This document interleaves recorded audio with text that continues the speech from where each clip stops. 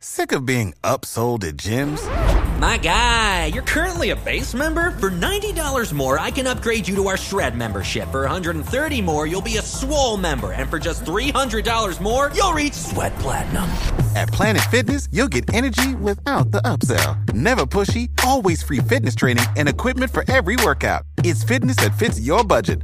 Join Planet Fitness for just $1 down and $10 a month. Cancel anytime. Deal ends Friday, May 10th. See Home Club for details. Hey, I'm Zach, and one day I'm going to make movies, but right now I'm young, dumb, and not nearly as good looking as my co-hosts.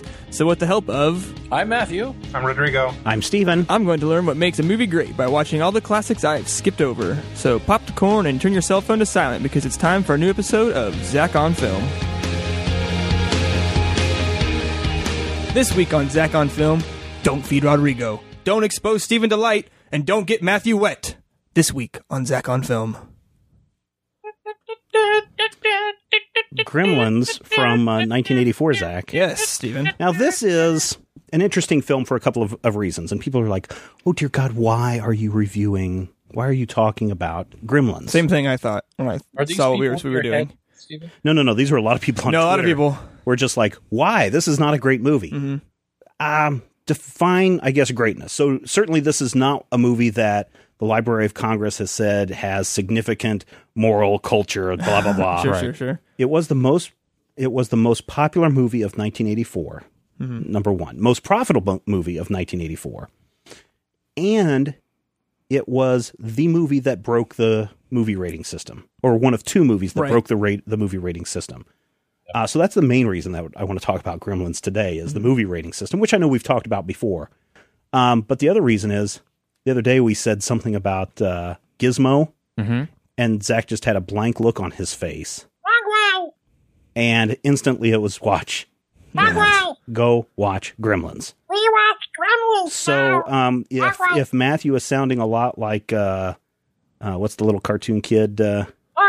Bobby. It's because same voice. Howie Mandel did the voice of Gizmo. Nice. And then you had Frank Welker do the voice of Stripe. Mohawk. Oh, Stripe. Yeah, that's what they call it. And then you also had Peter Cullen do voices in He was movie Spike. as well. Spike was in the second film. Yes, Which is something, this is something I want to say right up front.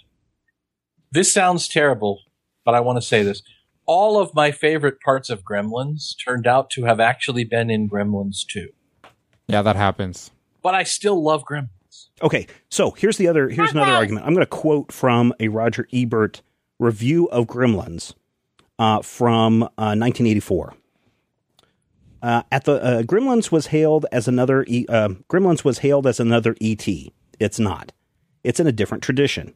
At the level of serious film criticism, it's a meditation on the myths in our movies: Christmas, families, monsters, retail stores, movies, boogeymen. At the level of pop movie going, it's a sophisticated, witty B-movie in which the monsters are devouring not only the defenseless town, but decades of defenseless cliches. But don't go if you still believe in Santa Claus. And so if you did approach this from that serious critic, where they're poking fun at everything that you see in movies, if you watch this movie throughout, Zach, you'll see references to classic movies. You see It's a Wonderful Life, this idyllic little Norman Rockwell town. Sure. That we're going to blow up. And you see the story about the boy and his dog. Only this time, the dog gets fed after midnight and turns into a monster that destroys the town. Yeah. If you like these little treasured stories of the girl, again, Miracle on 34th Street, about the girl who doesn't believe in Santa Claus. Well, we find out why this little girl in this movie doesn't believe in Santa Claus. That was a great moment. It's just like, and they pulled my dead dad out of a chimney. And he was still holding the presents. And that's how I figured out Santa Claus wasn't real. It's Kate, so I'm still, still picturing her topless from Fast Times at Ridgemont High. Just 4 years earlier. Oh, my word. Yeah. A lot of people just say, oh, this is terribly written. Especially that monologue that she has about why she hates Christmas. No, that was fun. This is a joke that is set up way early in the movie and doesn't pay off until like an hour 20 in to this hour 45 movie. And it is, if you're looking at it from a highbrow standpoint, we see the pod people. We see Invasion of the Body Snatchers referenced in this piece. And we see the Maogwai duplicating and then turning into these pods that churn out something that is not a friendly Mogwai, gizmo. is not a friendly gizmo. Yeah. We see references to aliens in this totally. movie. This just... And I didn't realize this until, again, watching it about a week or so ago, that this is a send-up of everything that Hollywood has done before and is just chopping it and slashing it in a way that Matthew's favorite B-movie director, Roger Corman, tries to do, but doesn't do it as successfully as we see in Gremlins. And it's the thing of it is, it's Dante, who is at this point and later very much becomes what you refer to as that proverbial Hollywood insider. Right. I mean, he's responsible for some of these tropes existing, or at least, being part of it. So I really do love the fact that this is a subversive, outsider film made as a regular, big time movie studio thing.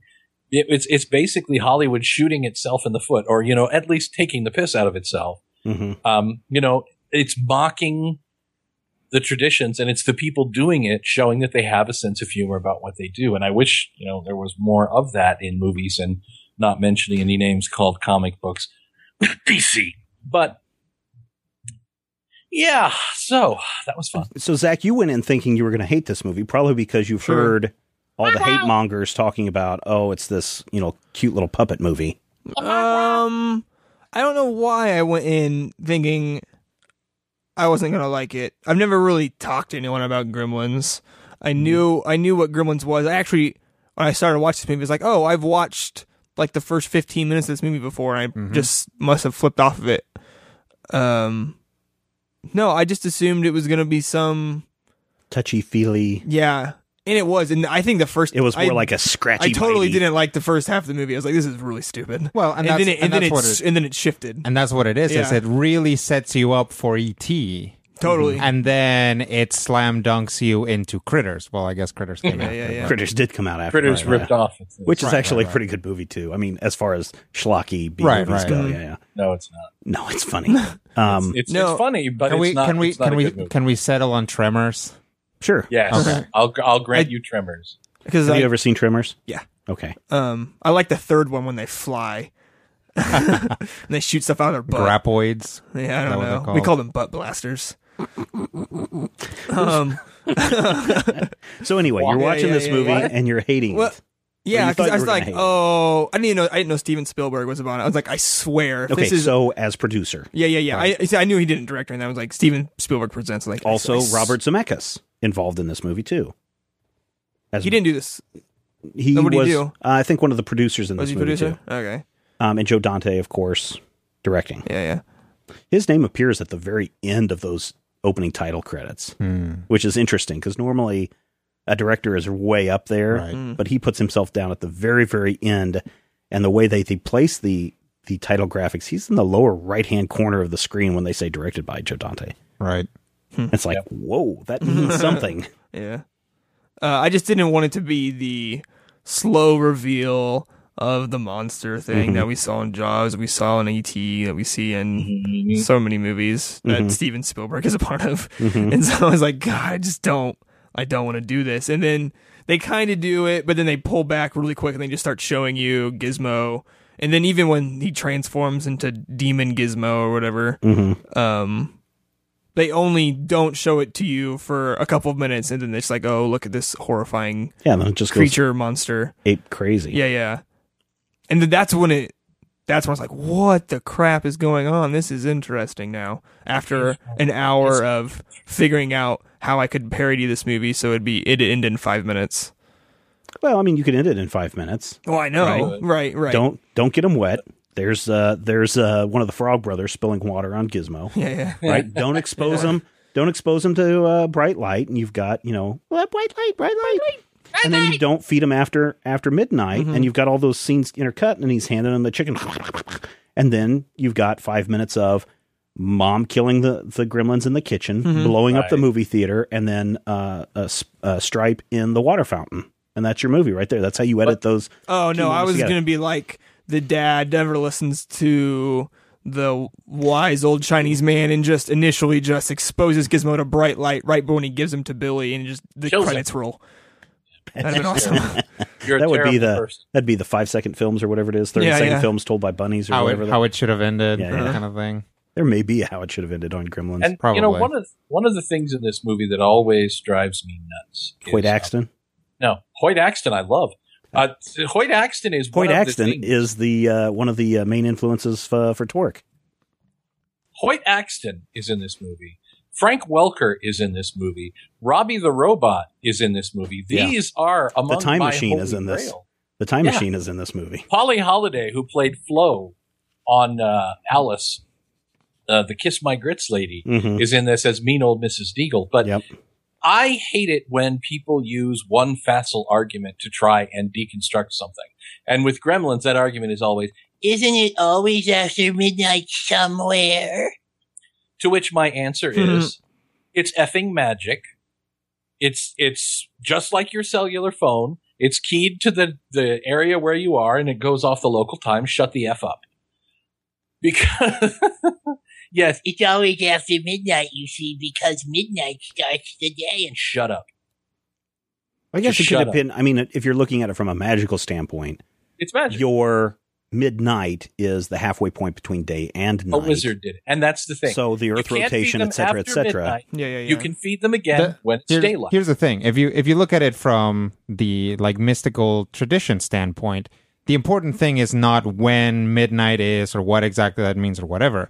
The important thing is that you follow the rules. Right. The rules are what matters. So if the rule is don't feed them after midnight, regardless of what you conceive midnight as being, as long as you don't do that, you're okay. So is this? When the sun comes up, it's day. Right. Feed Exactly. them all day. It gets dark. As long as it's not past midnight, you can still feed them. Right. So is this QED, look at you Americans? You can't follow directions. You're going to ruin it all. I mean, the It's- old Asian it's guy says that at the end of the movie. It's exactly that. It's like you get something from China, Yeah. you don't look at the instructions, you try to do it yourself, and then it breaks. Right. Yeah. And something else, another one of the actors who I just kind of go, oh, I love this guy. Key Luke is the grandfather.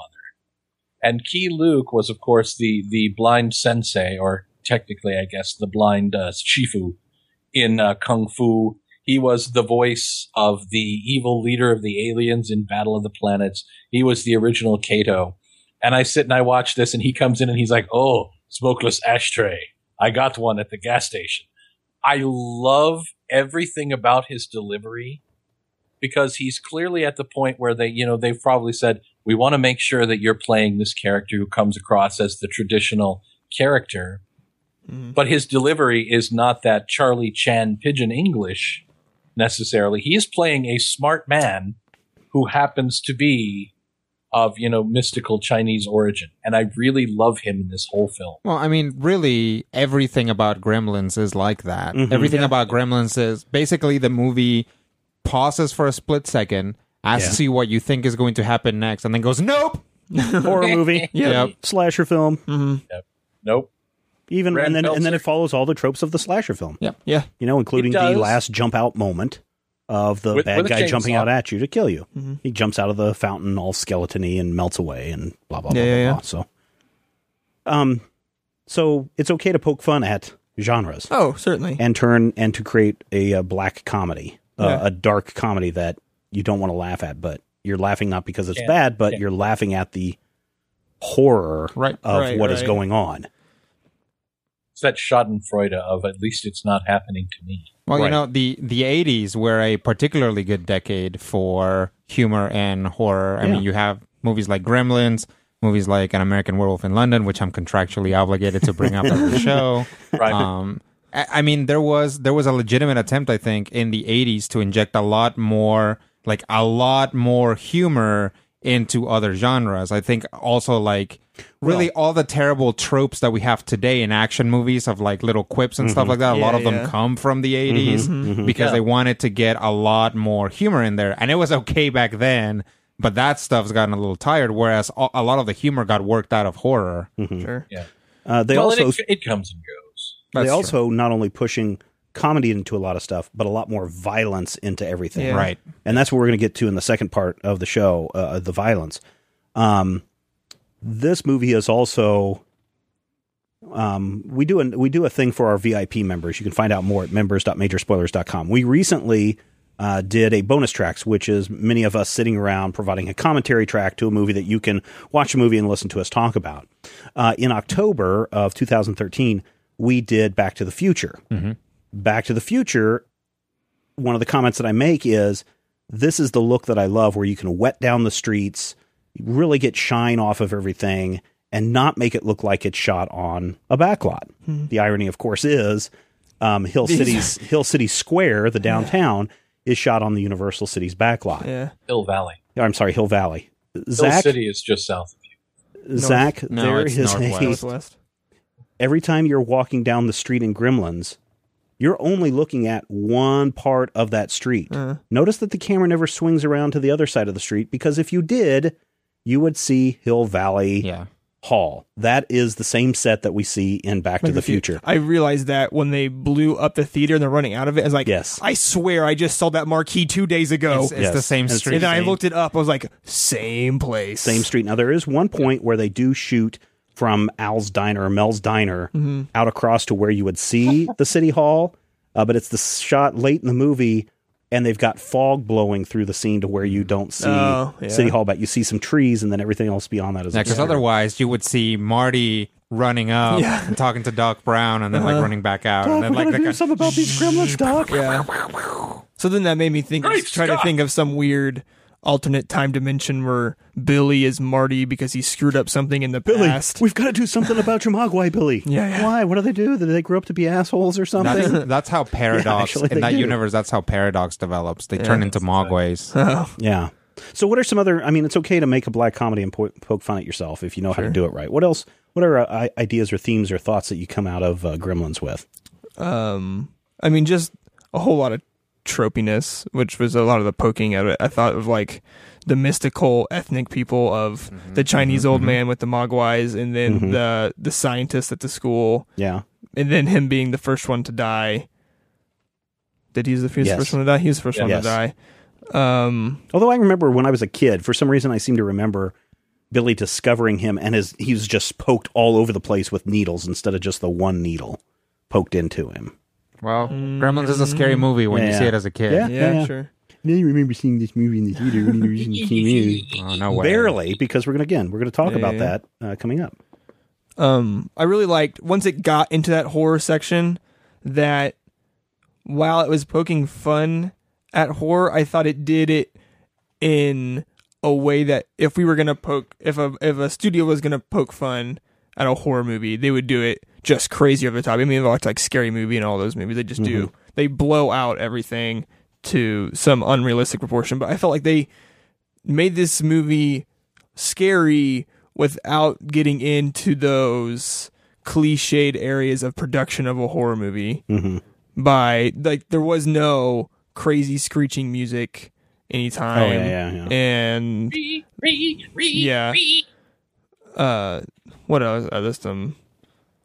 Just like these, like whipping around the camera a whole lot and just like shoving the camera in people's face. I feel like they didn't get into the classic like horror movie production tropey kind of stuff. They kind of also fell away from the less is more bit.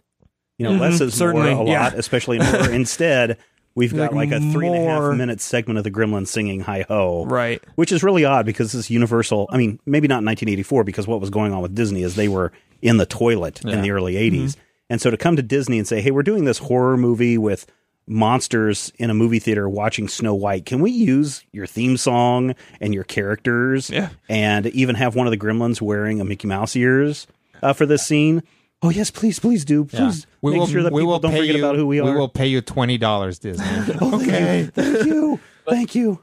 It's important that cartoon be recognizable because the whole underlying theme of there's a lot of cartoon in the story. Right. There's a lot of cartoon in the violence. There's a lot of cartoon in the horror. To have that be just a generic cartoon would have really muted that moment for me.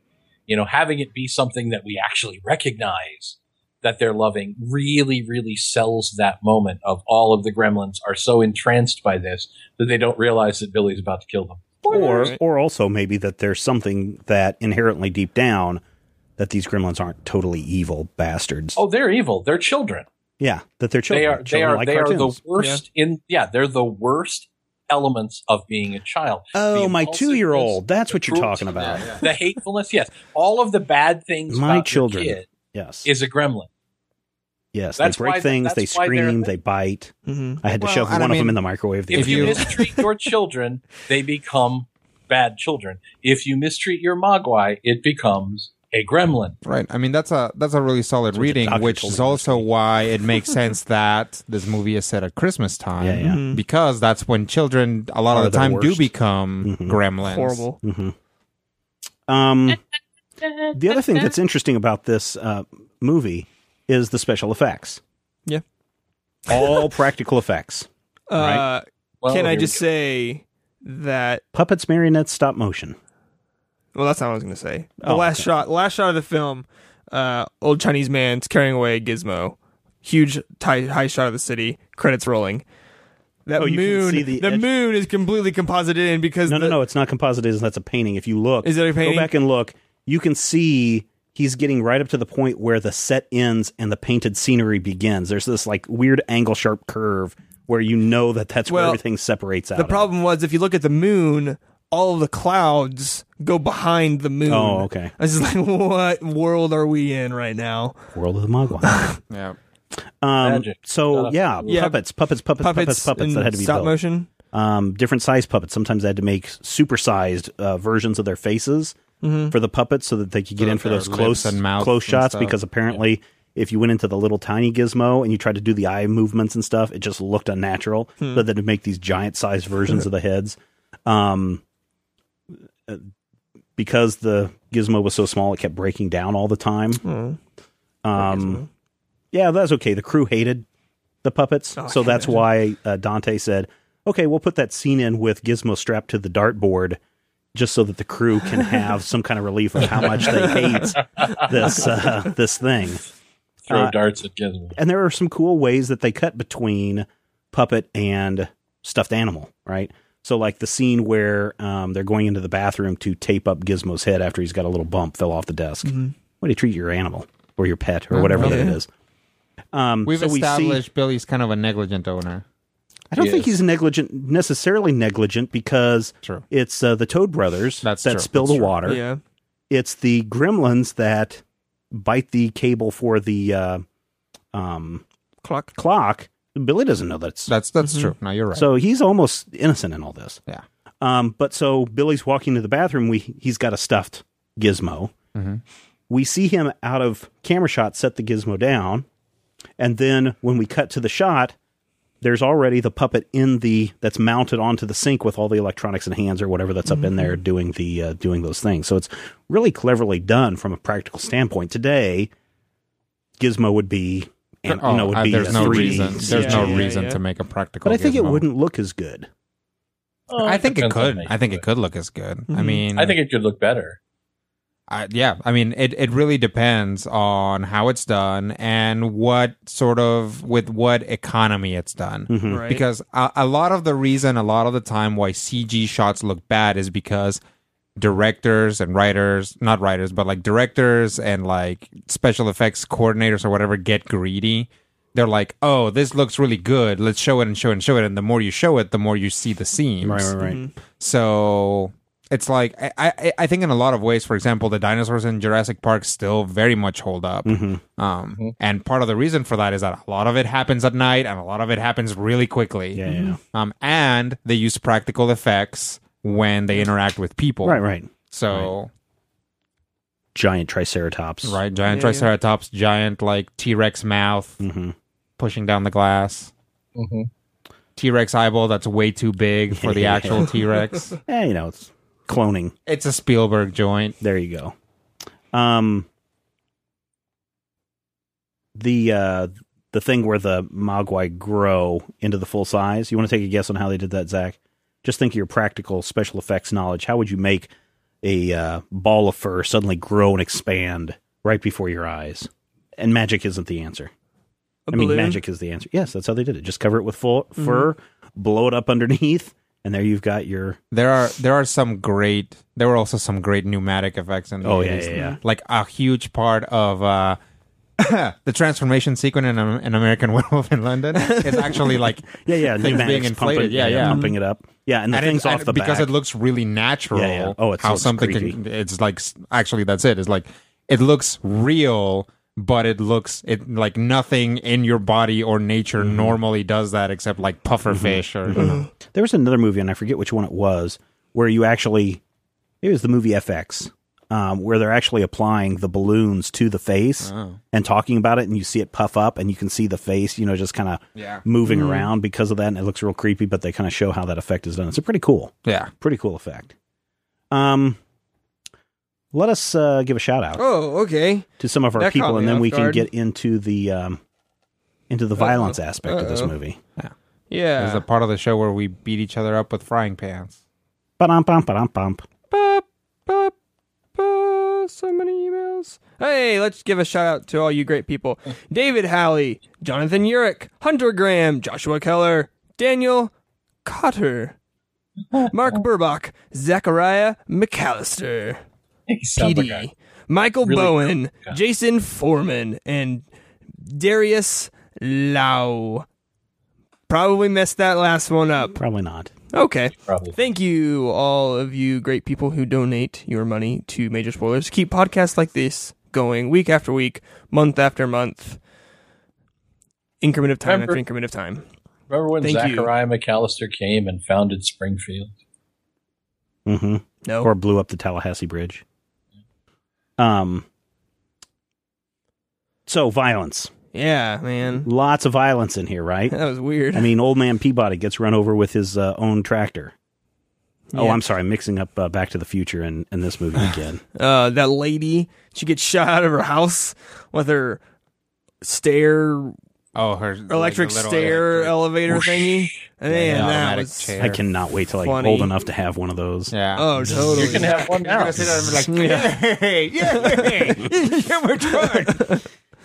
And then the gremlin rewires it. Yeah. Yeah, sure. Those are great moments.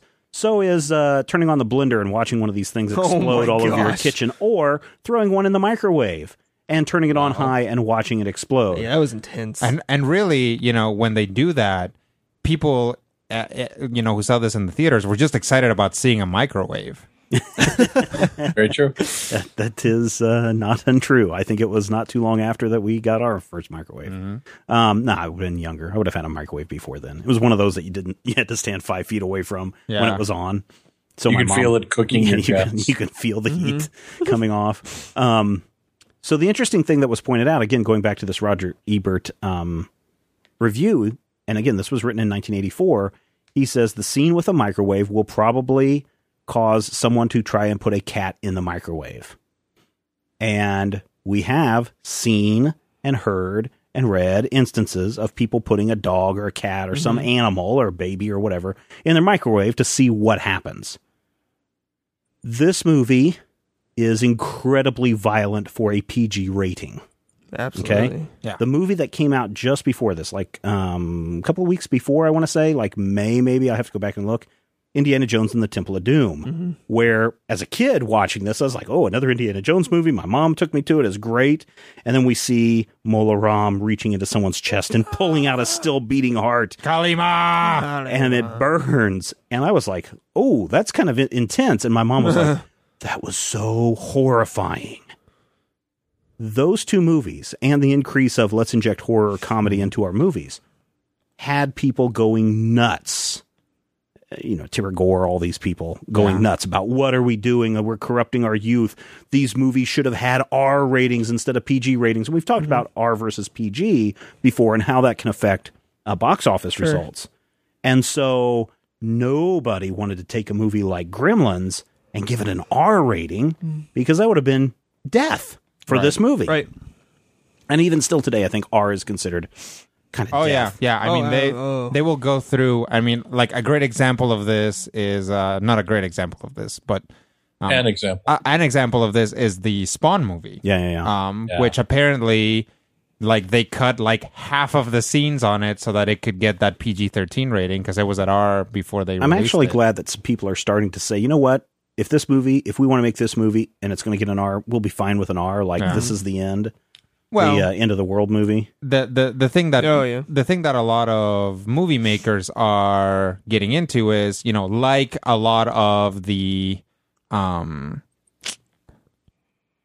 you can get yourself into the situation where, yes, your movie would be basically given a red mark, but then you can wear it as a badge of pride. You can say, this movie, you guys, is a hard R. If you want to see something that was almost NC-17, come see this movie. Yeah. Right? And you can do that. Right. It's kind of like, you know, like you see when things are released on video. Oh, this is the unrated version, you guys. Right. Like, that you can use that to your advantage as well. So many people were up in arms over Indiana Jones, Clash of the Titans, and Gremlins because of the PG rating that Steven Clash of the Spielberg. Titans. You see boobies and beheadings and there all are that boobies stuff. in it. Yeah, you're right. Yeah. And beheadings. It's And like- a little mechanical owl. So Steven Spielberg, the executive producer of Gremlins, came forward and said, "Hey guys, what if we come up with this whole new measuring system called PG-13, halfway between PG, halfway between rated R, and we reward it to parents are strongly cautioned to give special guidance to attendance of children under 13. Some material may be inappropriate for children under 13." And everyone's like, "Oh, that's wonderful. Now parents know before they go whether this movie is appropriate for someone under the age of 13. Now, Gremlins still came out with PG rating. Temple of Doom still came out with PG rating. The first movie to be released with a PG-13 rating is Red Dawn, although that movie had already completed production like a year before Gremlins ever came out, but it was the first one to be released with PG-13. And they just shook their fist at Steven They Spielberg shook the their whole time. fist. But I find that very fascinating that we have to say, okay, PG means parents. There's probably some stuff in here that you want to... Parents caution. Yeah. Parents Be caution. aware. Yeah. And then we have R that says, you know what? This is really not appropriate for someone under 17 to see. Yep. But then we have to create a whole new rating system for parents to say, hey, numbskulls, if you're bringing a 13-year-old to this movie, you're not a very good parent. Although I think that's a little harsh to say that you're not a very good parent. But Yeah. I think part of the reason why Gremlins did this, probably inadvertently, is that the movie itself is like first presents you with like boy and his dog tropes, Right. and then inverts them. So even and again, the you see a little promotional fuzzy, cute little the gizmo. promotional Absolutely. materials for them were probably really misleading because the movie Yeah. banks on that twist.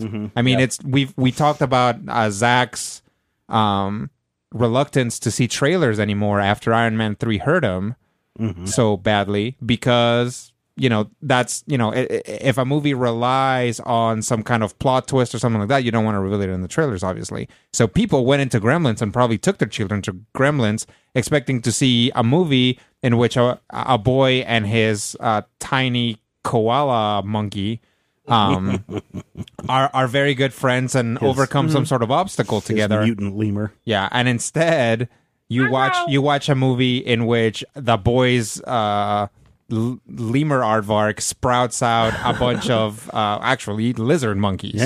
Yeah. I mean, they are it's, asexual reproduction, Literally. Yeah. almost like a spore. Right. And they go forward. And it, you know, I can see where people freaked out. I mean, I went and saw Gremlins. Matthew, you probably saw this when it originally came out too in the theaters. I saw it in the original issues. Yeah, I saw it at a Didn't drive. bother me. I think we took my young sister, who would have been like 6 years younger than me, so she would have been like 8. We at would this have been time. 13 Yeah. or 14. I would have been 14. I'm pretty sure I loved it when I saw it. Yeah, my sister loved it. I mean, if you look at even today, there are toys based on Gremlins that are clearly aimed at kids. Oh gosh, yeah. And to an extent, you can say Furby is an extension of Gremlins. Well, that's a clear. You could go that That's way pretty down easy. there. But, you know, they still make toys that are based on the movie that they are wanting to entice kids to. Although I do find it funny that my oldest, when he was probably my youngest's age, we saw a life-size Stripe Uh-huh. in the store, and he freaked the crap out and was like, Like- get it away. Like post-change Stripe, right? Yes. Not Yeah. Mogwai Stripe. No. Lizard monkey Stripe. Right. Mogwai Gremlin Stripe Stripe. is pretty terrifying too. Because Sure, he has sure. hair. Now, my thing is, Rodrigo, when you saw this, was it in English? I think it may have been in subtitled. Okay. Because I actually find it fascinating. And I'm kind of a voiceover nerd.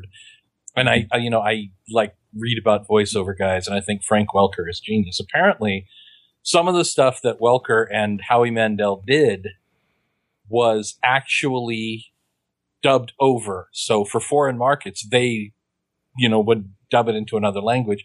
Apparently, they would phonetically they had lines that they would read phonetically in the local language. Well, that So makes the little- that makes sense. Yeah, the little Mogwai cursing that you would hear might actually be in your native language if you saw it, in one of the international markets. Well, I honestly don't remember. Like it's been a long time since I first saw it, and every time I've seen it since then, it's been in English.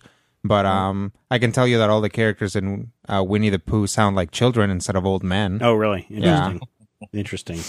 That is Which I think is a good choice. I mean, if you're gonna take a different direction with Winnie the Pooh, children's a good voices choice. really sound good. Yeah. well, and Paul Winchell is awesome, but I don't know if he's fluent. Yeah. in any other- We've talked about the rating system before, Yeah. and we've talked about the documentary called "This Movie Not Yet Rated," which, if you guys haven't seen it, By now, it's in my what are you doing? go Come see on. it. It is a excellent look at the MPAA Yeah. and what is wrong with the MPAA. There's an interesting comment here, and I'm gonna quote from this. Slash Film managing editor David Chen wrote on the website, "It's time for more people to condemn the MPAA and their outrageous antics. We're heading towards an age when we don't need a mommy-like organization to dictate what our delicate sensibilities can and can't be exposed to. I deeply hope the MPAA's irrelevance is imminent." Reactions, Zach. Whew. It's kind of a double-edged sword with the MPAA because it obviously can affect movie making and creative processes across a wide range of people, from independent filmmakers who have less pull over what they're going to get from their rating, or the Right. big studios who can kind of influence MPAA. But I mean, the whole system was set up so the federal government wouldn't come in and start censoring Right. movies how they saw fit. I mean, so I feel if the MPAA goes away, it's going to be more of like the FCC, or some other department's going to step in and start censoring things and making legislation and stuff. What if you came forward on your next movie Sure. and just somewhere you had to say, my movie contains, and you don't have to give it a rating, but you just yourself says, there's nudity, sexual situations, foul language. Yeah. Right. Which is There's no rating. Which is what the rating TV system ratings is for. do, right? Yeah. and which is also what the ESRB does for video games. Yeah, yeah. Mhm. Don't you And think so- and that so- would be enough? And or so you think, don't you think your own self... just say, this is what's in my movie, it's unrated, but here's Right. what it is. Right. I don't. I think, or are you asking? Do I think it's a good idea? Would you rather see something like that, or would you rather have the MPAA in place that says, this week, Zach, we had a bologna sandwich for lunch, so Right, we're in a right. really foul mood, so your here's the movie thing. R... But that's the thing, is that's two different questions, because the issue there is the inconsistency of the MPAA. If the MPAA was consistent, then you might approach it a little bit, and if the MPAA was maybe a little bit more scientific about it, Right. Sure. they might be able to pull that off. And again, you can have a movie that has nudity and violence and still be less disturbing to a child Right. than a movie that doesn't. Right. You know, I mean, you can come up with situations like that. So you need, if you're going to have ratings, you need that body that's going to take to look at the movie critically and say, you know what, this would be scary for babies. Right. The problem with the MPAA is that they're very inconsistent about it. Chicago Tribune film critic Michael Phillips wrote that the MPAA ratings board has become foolish and irrelevant, and its members do not have my interests at heart or yours. They're too easy on violence, yet bizarrely reactionary when it comes to nudity and language, which is a whole different topic, not really related to Gremlins. Sure, no. But you're right. I think it's the inconsistency.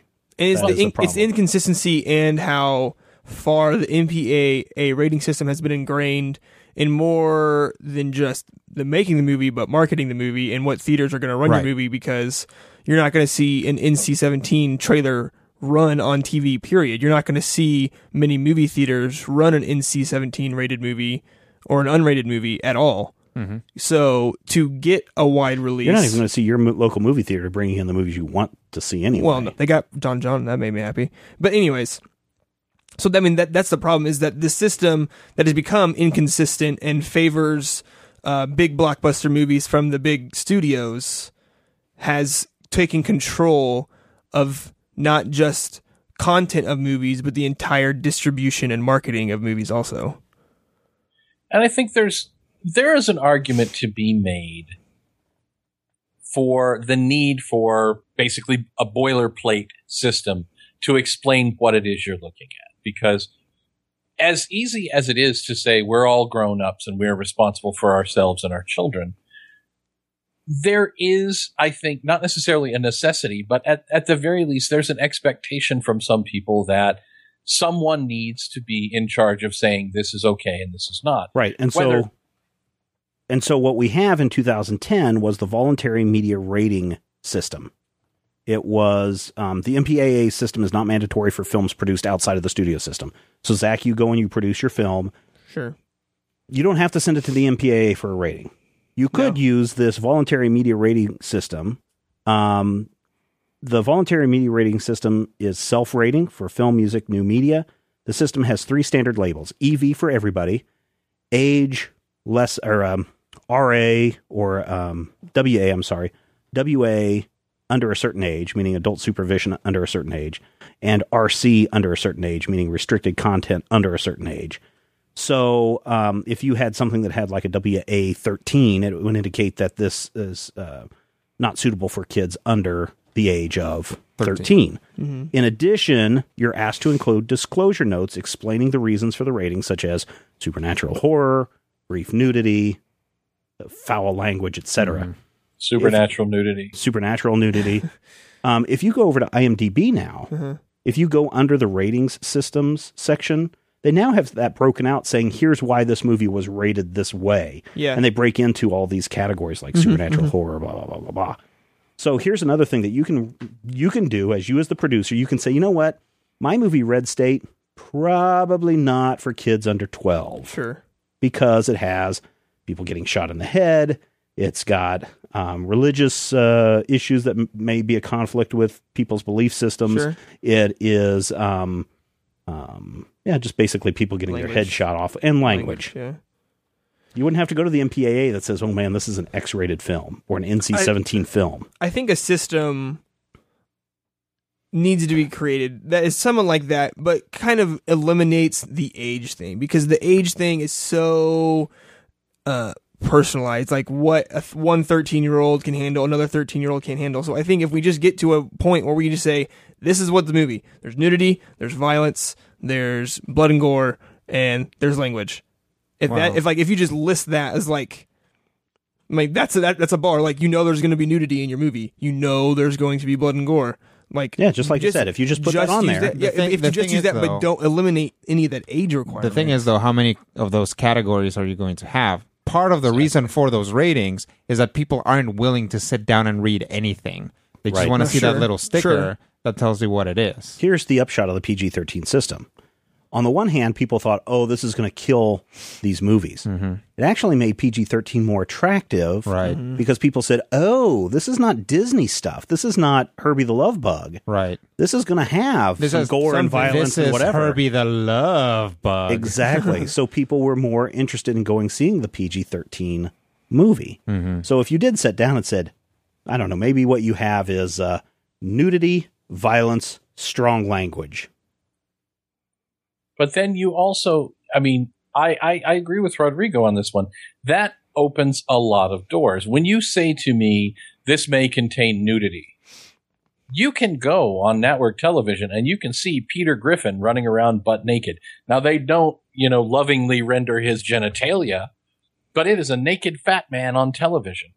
And because of the way they draw it, you get away with it. I wouldn't necessarily consider that to be appropriate I don't think for, a child or for, in every situation. But so you just said this may contain nudity. No, you as the director, if you're doing it, says there's nudity in this picture.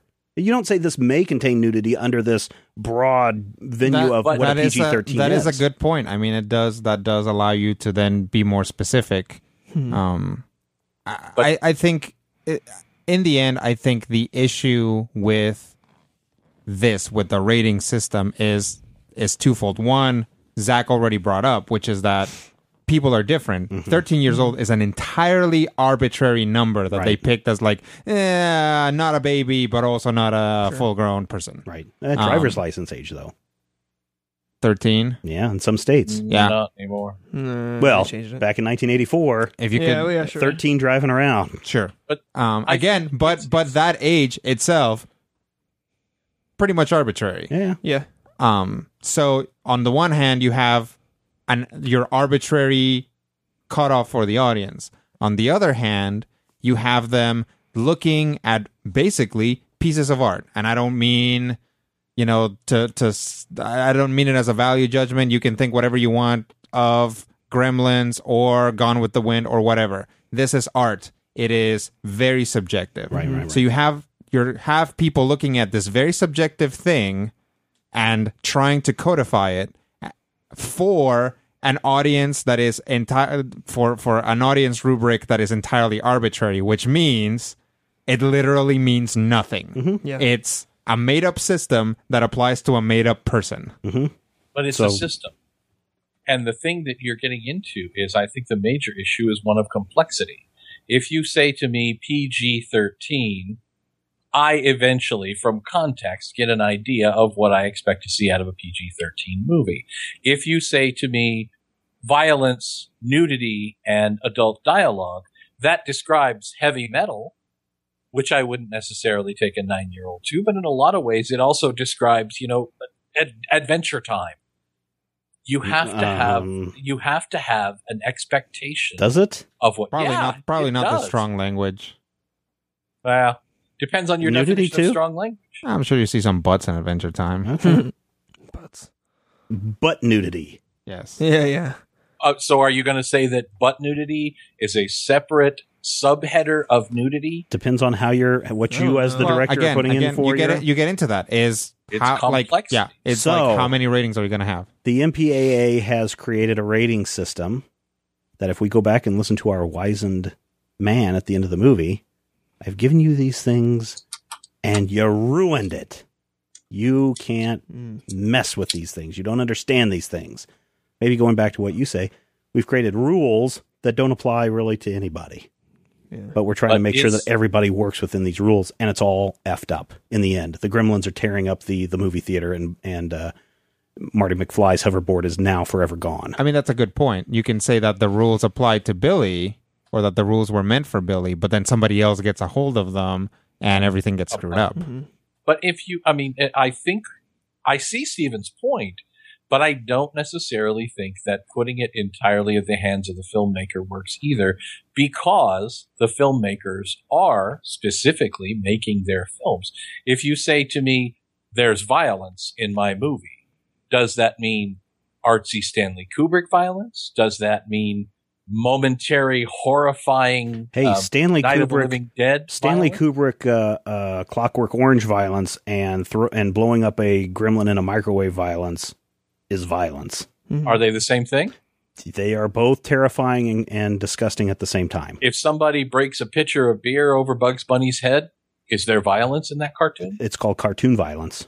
But that's the thing. Now we have another subheader of violence. So tell me what's in your film. I mean, I'm not saying you only have 3 items. I'm saying tell me what is in this film. And that's what Matthew's saying, is that eventually you're going to get into this movie contains strong-ish language. Yeah.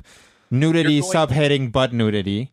Exactly. Cartoon violence, actual Well, violence. when we look at nudity, See, but have you seen how many headings they already this is- have for rating? They already give the R rating, and then it's like a movie may sensuality, nudity, right.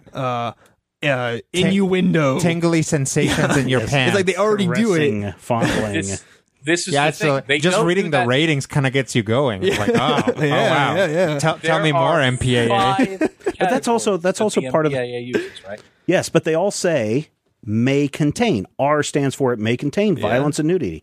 I've seen a lot of R-rated movies that contain no nudity. And if I see an R-rated movie going, this is going to contain some boobies, and I get there and I'm like, wait a minute, this movie lied to Hey, me. wait a minute. So All I see. Not a single booby. Not one booby in this movie. All I saw was still in the Kevin. middle of a sentence over here. Hang on. Okay, so we have 5 categories currently, and they don't work. And the presumption is that they don't work because the 5 categories have too many subheaders and are too broad No. to be applied. No, that That's they're what we said in this No, show. we said that they are No. arbitrarily applied. Yeah. Okay. So But again, that's a different arbitrarily problem. applied. So even no, let's follow that rule. Arbitrarily applied by a central body. So if we're going to have hundreds and hundreds of people making movies in Hollywood and saying this is what's in my movie, how is that going to be any less arbitrary? Does your movie contain I mean, nudity? Yes or it's, no? it's a fact. They it's do like, that now. But no, the directors have no influence on what they get to, what they're labeled as in their movie. It's all But the MPA slapping it on there. We just said the MPAA lists all of that subheader, that violence, don't. that suggestive language. Then why did we just say it? I said the Internet Movie Database, IMDb, is going in Yeah. now and saying here is why this movie could have received this rating. It's not from the MPAA. So I don't necessarily see how making this decentralized and more complicated in terms of subheadings is going to make anything more comprehensible to the average person or going to be any fairer to those people who are making or not making the movies. Well, I mean, I think it's totally fair to the filmmaker. Rodrigo goes out and does a movie with his favorite actress in it. Mm-hmm. What's her name? Salma Hayek? Sure. Sasha sure. Baron. Sacha Baron Cohen. Yeah, And- my favorite actress, You're Sacha Baron Cohen. And so you've got Sasha doing full frontal nudity in this, Right. And if Rodrigo doesn't say this movie has nudity in it, and suddenly people go to this movie and say, oh my God, there's tons of nudity in here. Rodrigo lied to me. Now Rodrigo's reputation is tarnished, right? So yeah, he can opt not to put nudity on there, but he's going to get a lot of flack from Hang on. people That's- saying, well, he didn't tell us that there was nudity in here. We sure would have That's liked to not have what I'm known saying that we at saw all. a pickle shot here. that is not what I'm saying. That's what a What full I'm frontal is saying called with a male is- pickle shot. That's funny. Go back, take a moment. All right, so we have said that the MPAA is an archaic system. We've said that it's not necessarily a fair or appropriate system. If we are going to posit the existence of something to replace that system, how does what we are positing? How does the filmmaker says X, Y, and Z is in my It's movie? already there.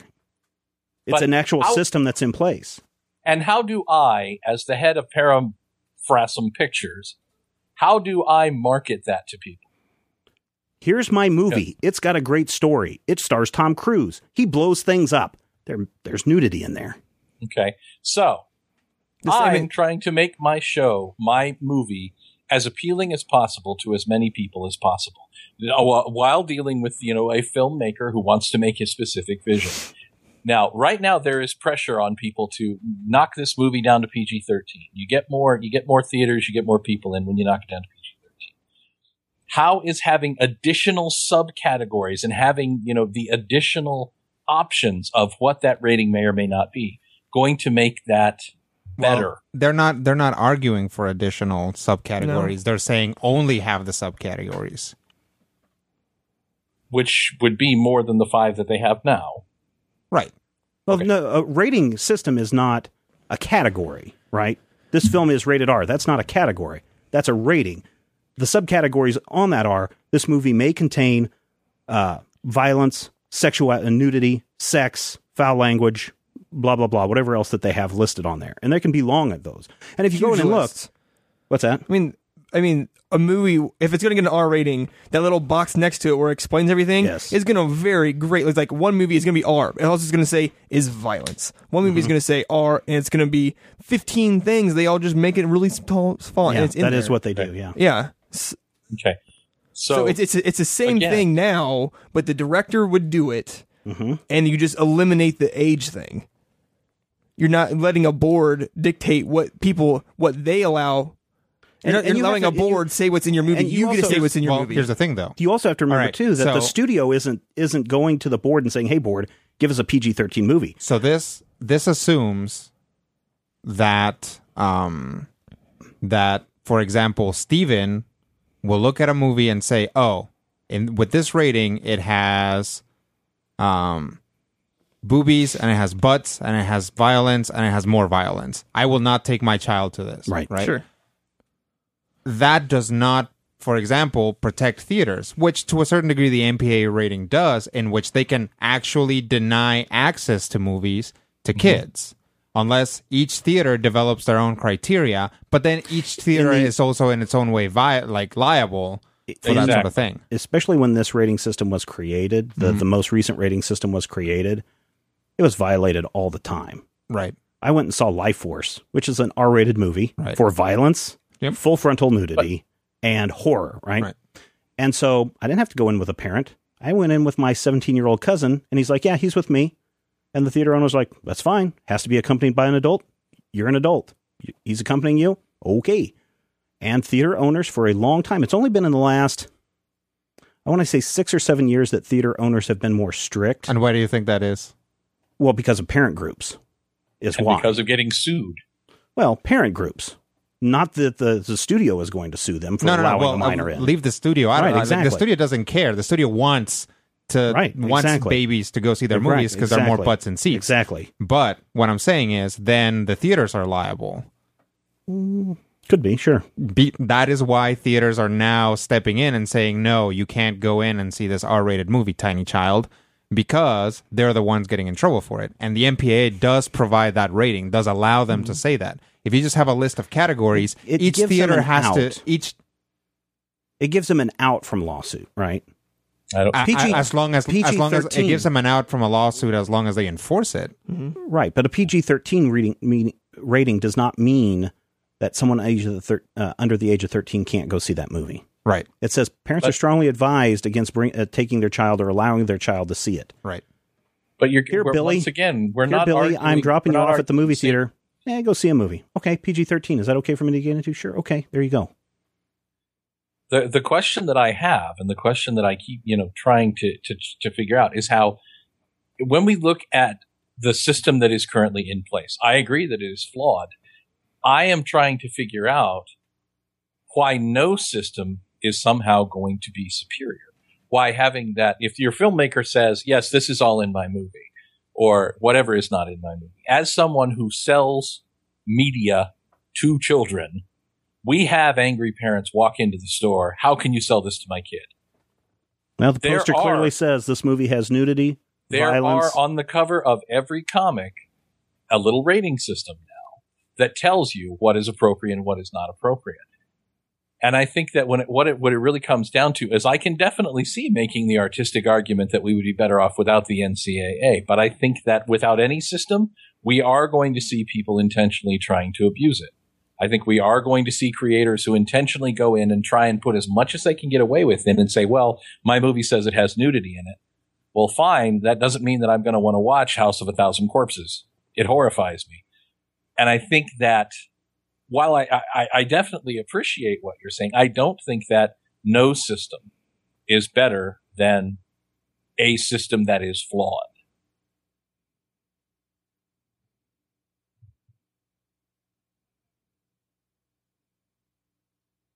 I don't think we're saying that no system. I think we're saying put a label You're saying on it. no centralized body, and the creator decides what he's going to say is in this movie. He tells you this is in the movie. Actually, that brings up a good point of, well, let's not have a centralized body. Each movie maker just has to write on there what is in their movie, right? Who decides what the categories are then? You all, Exactly. because the moment you're like, okay, well, my movie has this, and this, and then somebody else doesn't do that, the public specifically is going to try and turn that into a pattern of some sort. And yes, if you go and you see, like, if I make a movie and I don't put on there that there's nudity, and then we're working under this creator-owned system, and then I put it on, there's nudity, and I get flack for it, it's actually not just me going to get flack for it. Any movie from there on out. Why didn't you put a label on there that said it had nudity in it? Because I'm evil, and I want people to see Then I'm my not going to movie. go see any Lopez movies from now on. Right. You're not Lopez going is a bad name. But We're not going to most follow people- Lopez films. So what's the I studio think going to do? most people You know what? A lot of don't people are giving this necessarily do that. Lopez guy a lot of flack. So let's not make his next movie. He lied on this. fantastic. Lopez is thrown out on the street, never to make a movie again. The moment another movie, Sad Hulk music. yes, the moment another movie similar to it comes out, like, consumers will have lost a little bit of their faith in that system because they were already, were burned. tricked or whatever. Well, They're what I- not going to hold a filmmaker responsible. So What I'm saying- eventually, that system itself is going to just morph back into the MPAA. What I'm saying is that system's already there. Oh, sure. It's been in there since 2010. It's been here for 3 years. And if you go and look at films like Kevin Smith's Red State, which is not released through with an MPAA rating, or you go and look at other films that are not released through an MPAA rating system, they tell you this movie contains blah, blah, blah, blah, blah. Right.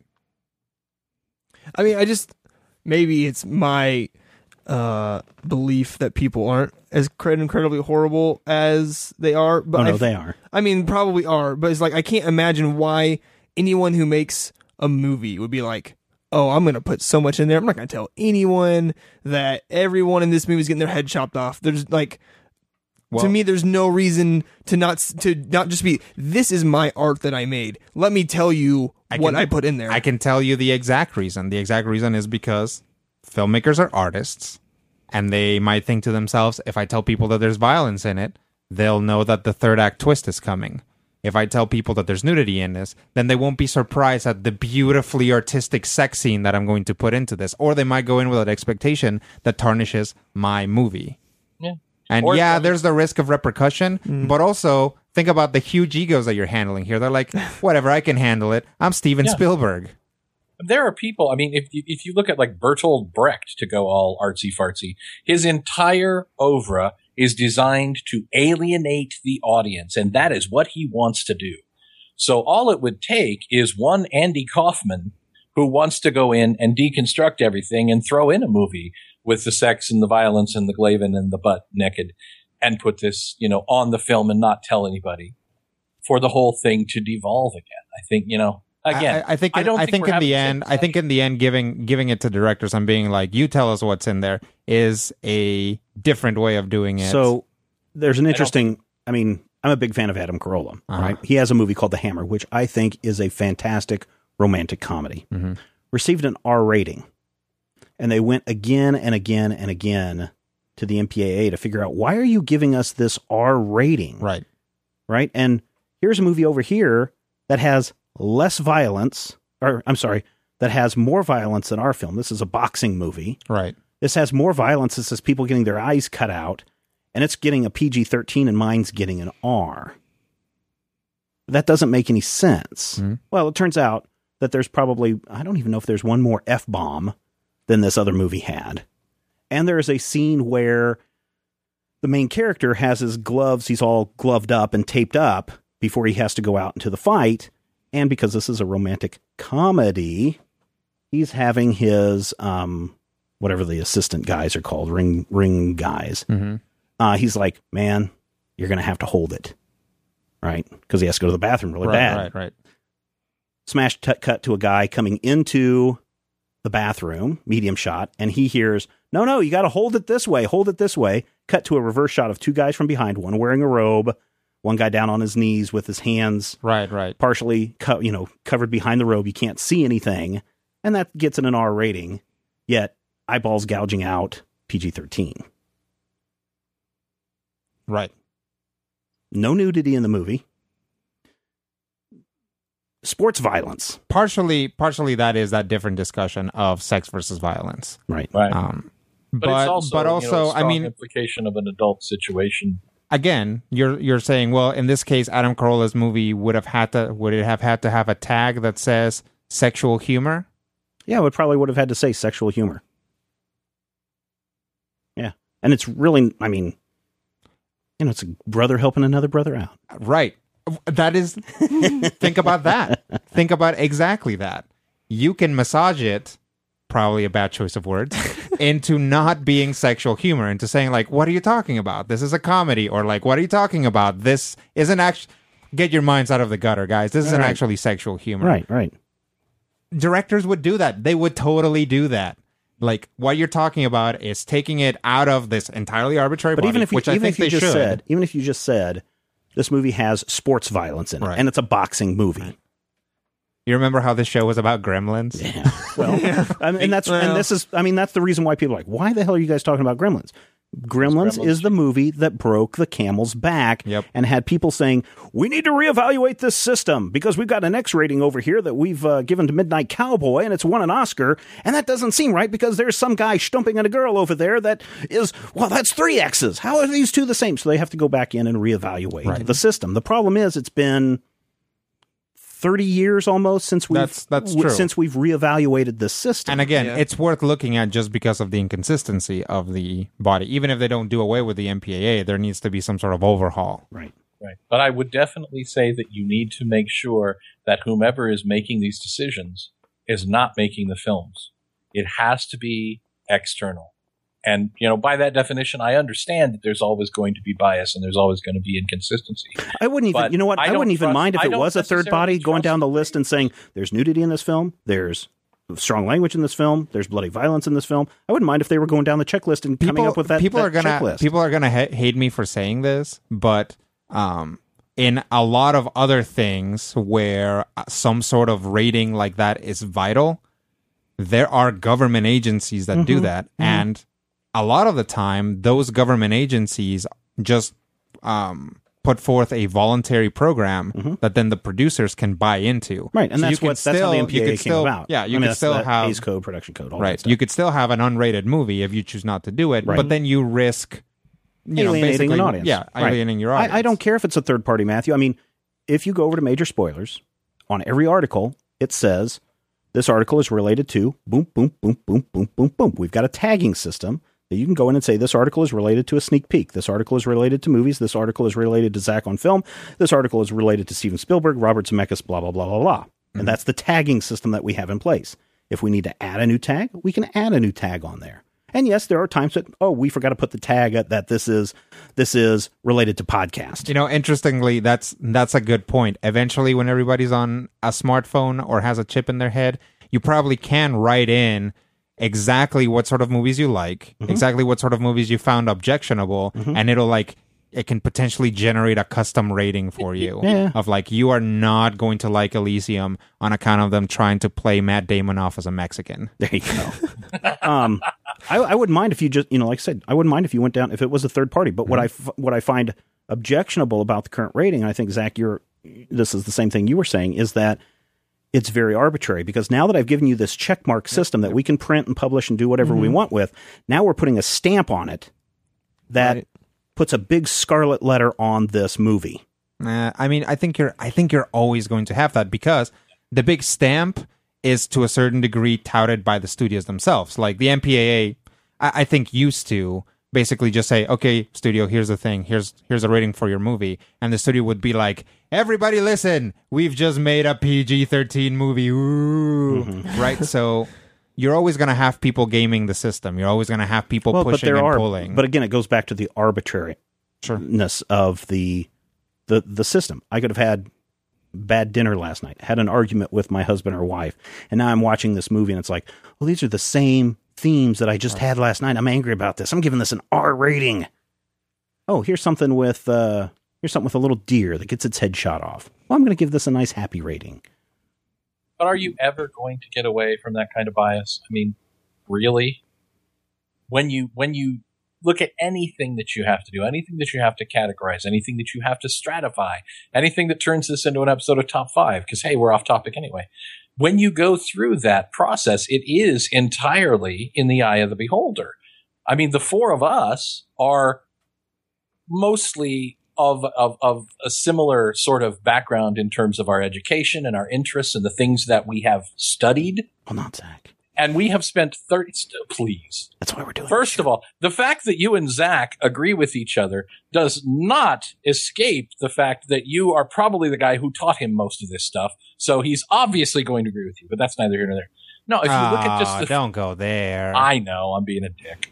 But if you look at the four of us, we've been talking for 35 minutes pretty animatedly about this. That's why I put it in the second half of the show. And that's something, this is important. We are guys who agree on many things.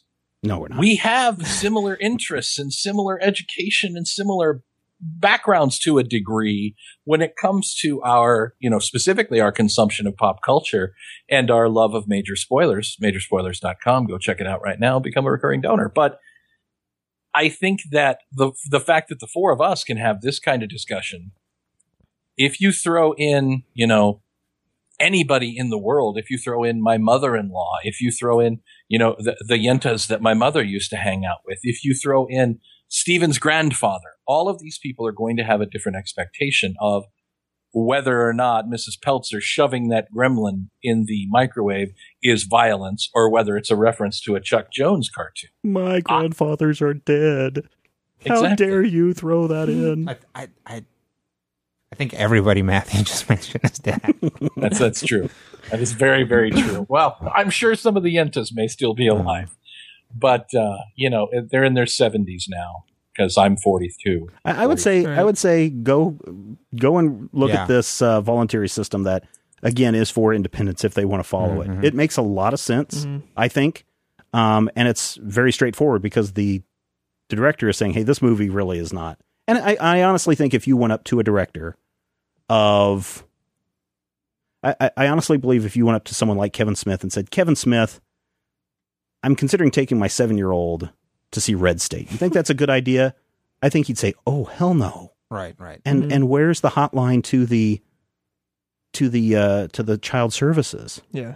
He would probably say, you know what? Your child needs to be 13 to see this movie. And that's coming from him. That's not coming from an arbitrary group that says, oh, this is an R-rated movie. No one under 17 needs to see it. So I think I'd like everybody, even the listeners, to go and kind of think about this. There's a comment section that people can comment on this. Share your thoughts. Keep the MPAA, flush it down the toilet. Come up with a better system. Suggest a better system.